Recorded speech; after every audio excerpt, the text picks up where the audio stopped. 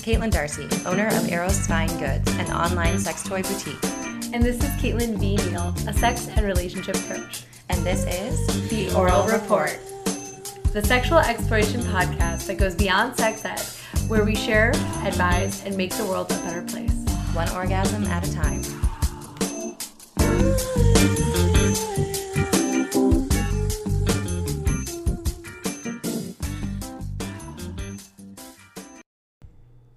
Hey, this is Caitlin V. Neal, sex and relationship coach.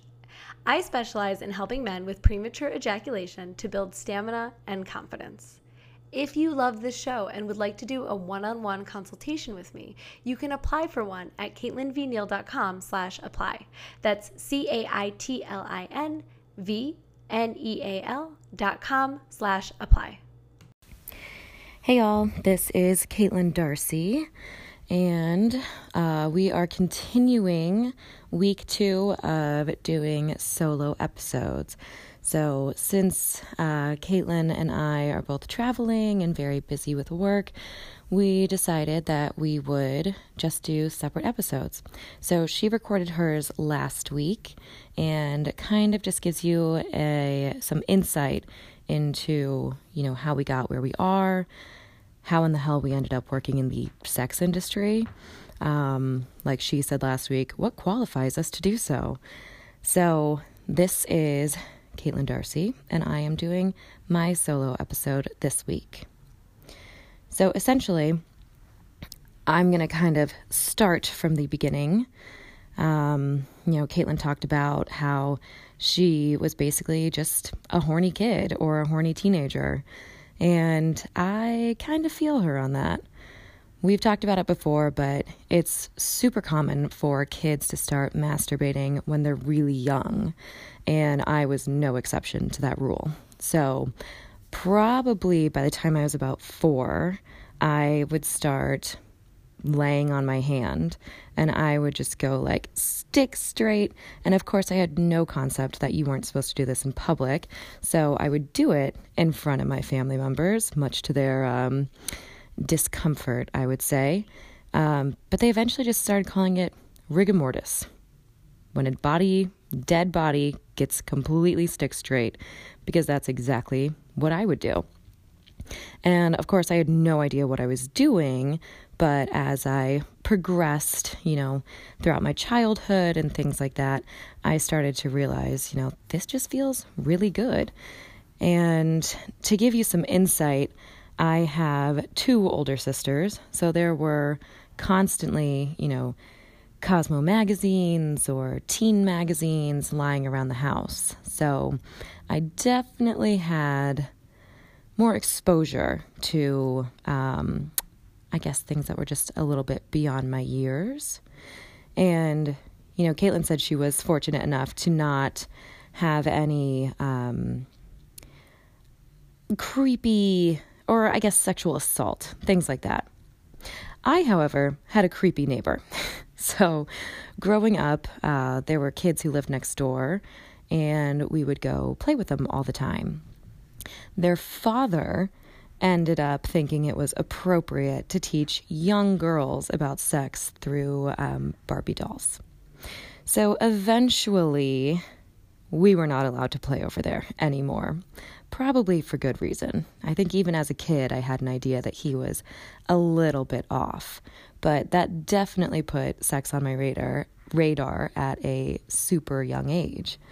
So I think between me figuring out I could lay on my hand and that felt great, and teen magazines always talking about sex, and our creepy neighbor kind of introducing it to me, I feel like I was just exposed to sex at a pretty young age, but there wasn't shame surrounding it.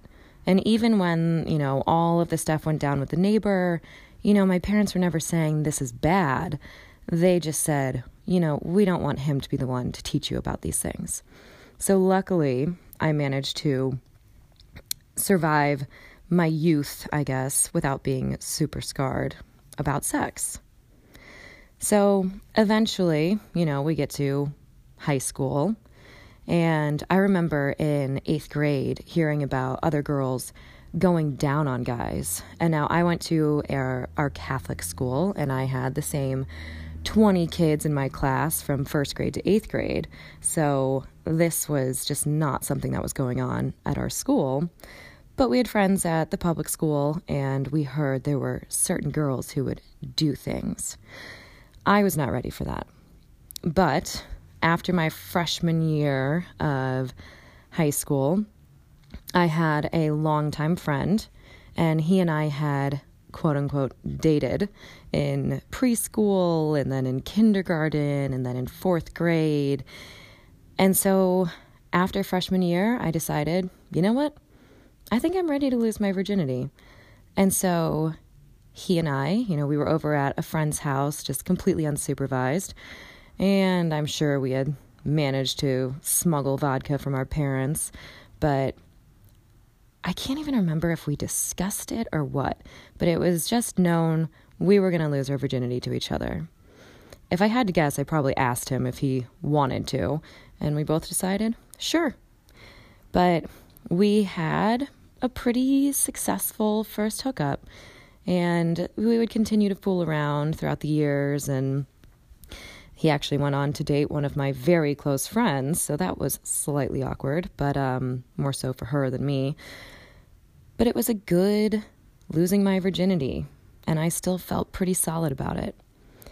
But, of course, kids are assholes, and so as time progressed, the guy I'd hooked up with, his cousin actually, we were good friends, but I remember going over to one of our friends' houses at one point, and of course, we were all down in the basement, probably smoking weed or whatever, but I remember walking in, and the cousin looks at me and just goes, "What's up, slut?"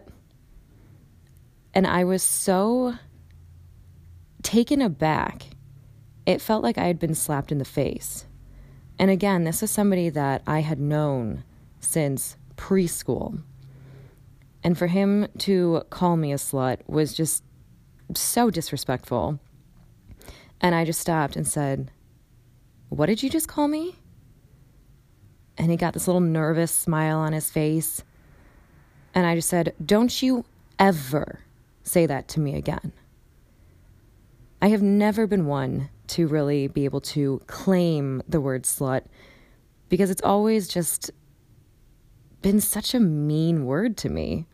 It's rude and it's unnecessary. And coming from a close friend, I thought, oh, fuck no. You will not speak to me that way. So I decided not to let people speak to me that way.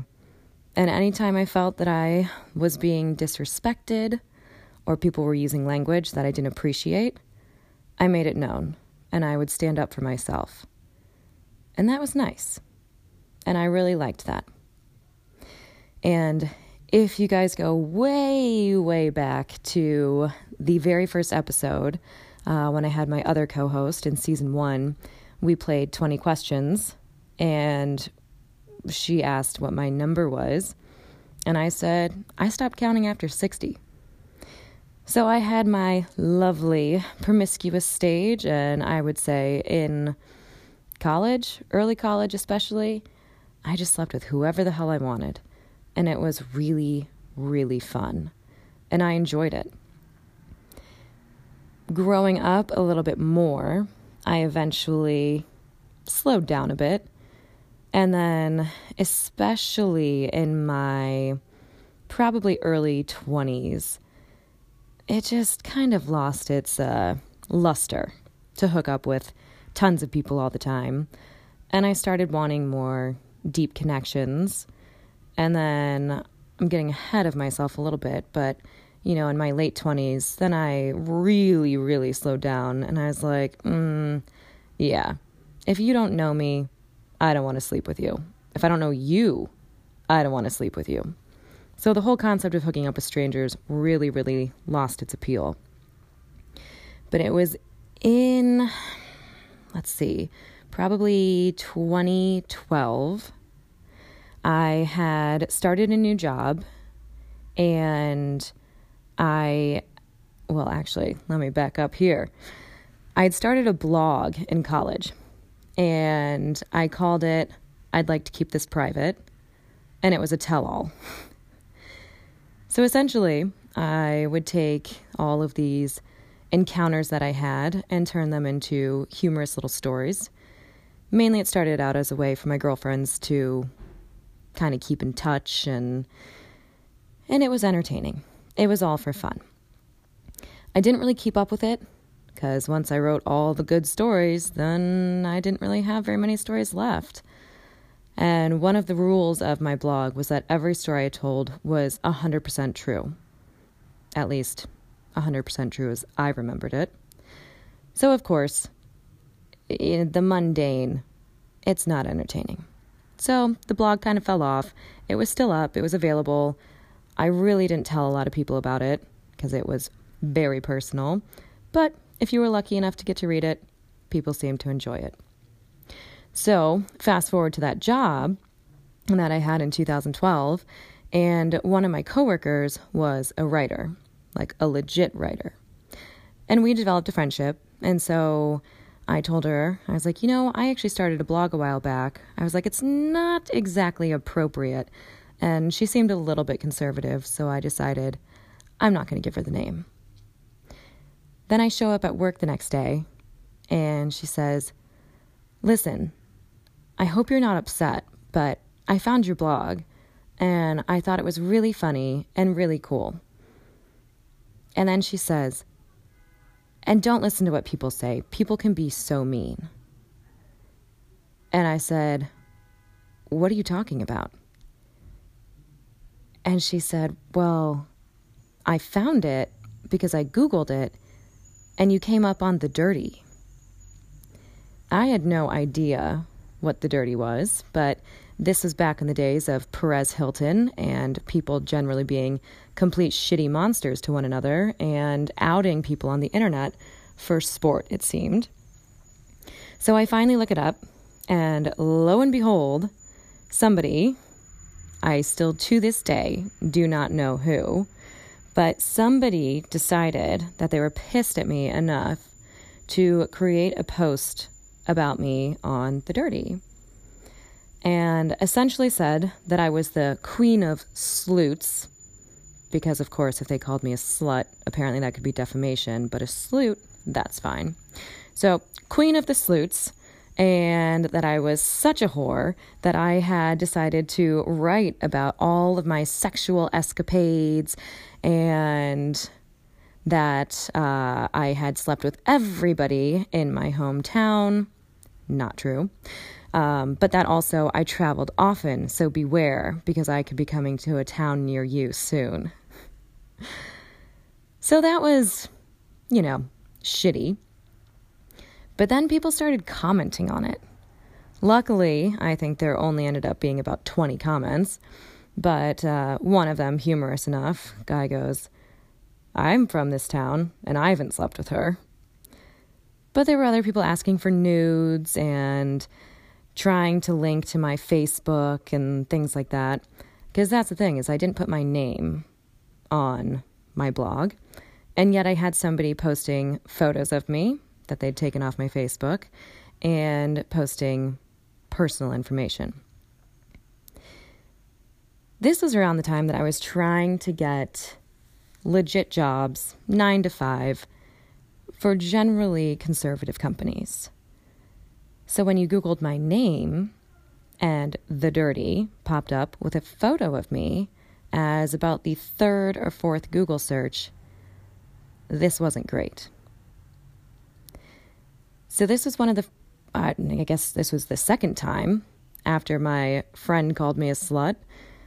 And then the second time to have a complete stranger feel that it was necessary to out me. It just pissed me off. And it was hurtful. And I couldn't think of who would hate me that much that they decided to, smear my name. I reached out and tried to get it taken down, but apparently that's not how they work. Luckily, I don't think the site exists anymore. and nor do I want people to Google it because then it pops up higher on a Google search. So just take my word for it, if you will. But I decided eventually, when things started to settle down and this story didn't seem so important anymore, I decided, you know what? If people want to call me a whore and think I'm a slut, fine. I'm going to lean in. And that's when I decided to start my own sex toy company.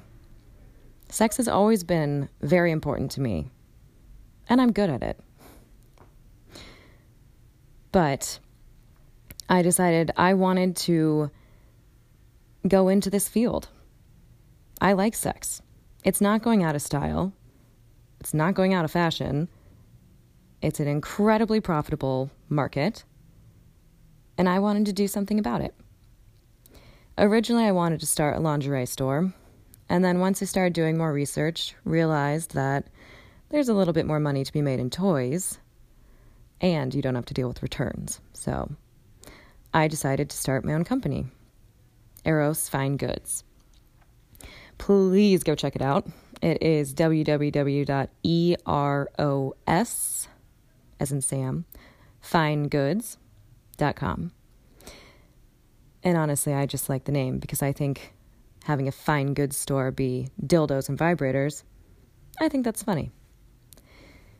So I decided to lean in and claim my sluttiness, claim my whorishness, and make some money off of it.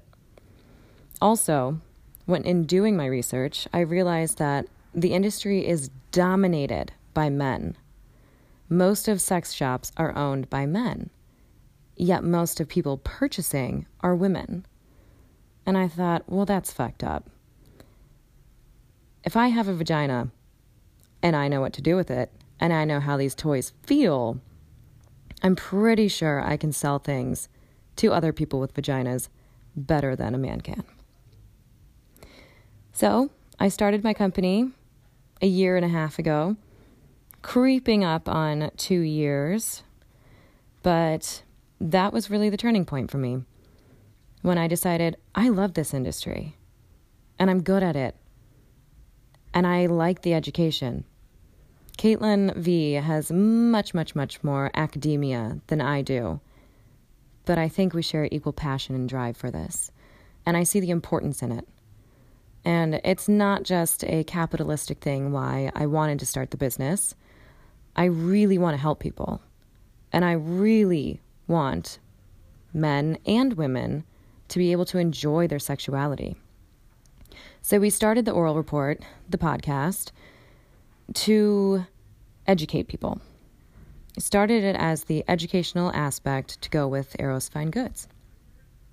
And so each week, we talk about a new topic because I firmly believe the more we talk about this and the more we're open and honest about it, the more people will understand that they're not alone, that the issues they're experiencing happen to many, many people. And most importantly, there's something you can do about it. If you're not happy in your sexuality or your sex drive or relationship, you can speak to people. And if you still don't feel like you can speak to people, you can at least listen to us. And hopefully you'll feel not alone and inspired to do something. So I really just want everyone to be happy. And I want everybody to be having great, great sex. So thank you all for your support, and please support the store. I will be offering 15% off with the user code ORAL15, ORAL 15, to get 15% off products. I am happy to help lend suggestions to help everybody have a better sex life. So thanks for listening to my story and what inspired me to do this. And I hope that this helps. And I hope you all have great, great sex with yourselves, with your partners. And I wish you all happiness. Thanks for listening to The Oral Report. Follow us on Twitter and Instagram at The Oral Report. And email us at theoralreportpodcast@gmail.com to have your questions answered in a future episode.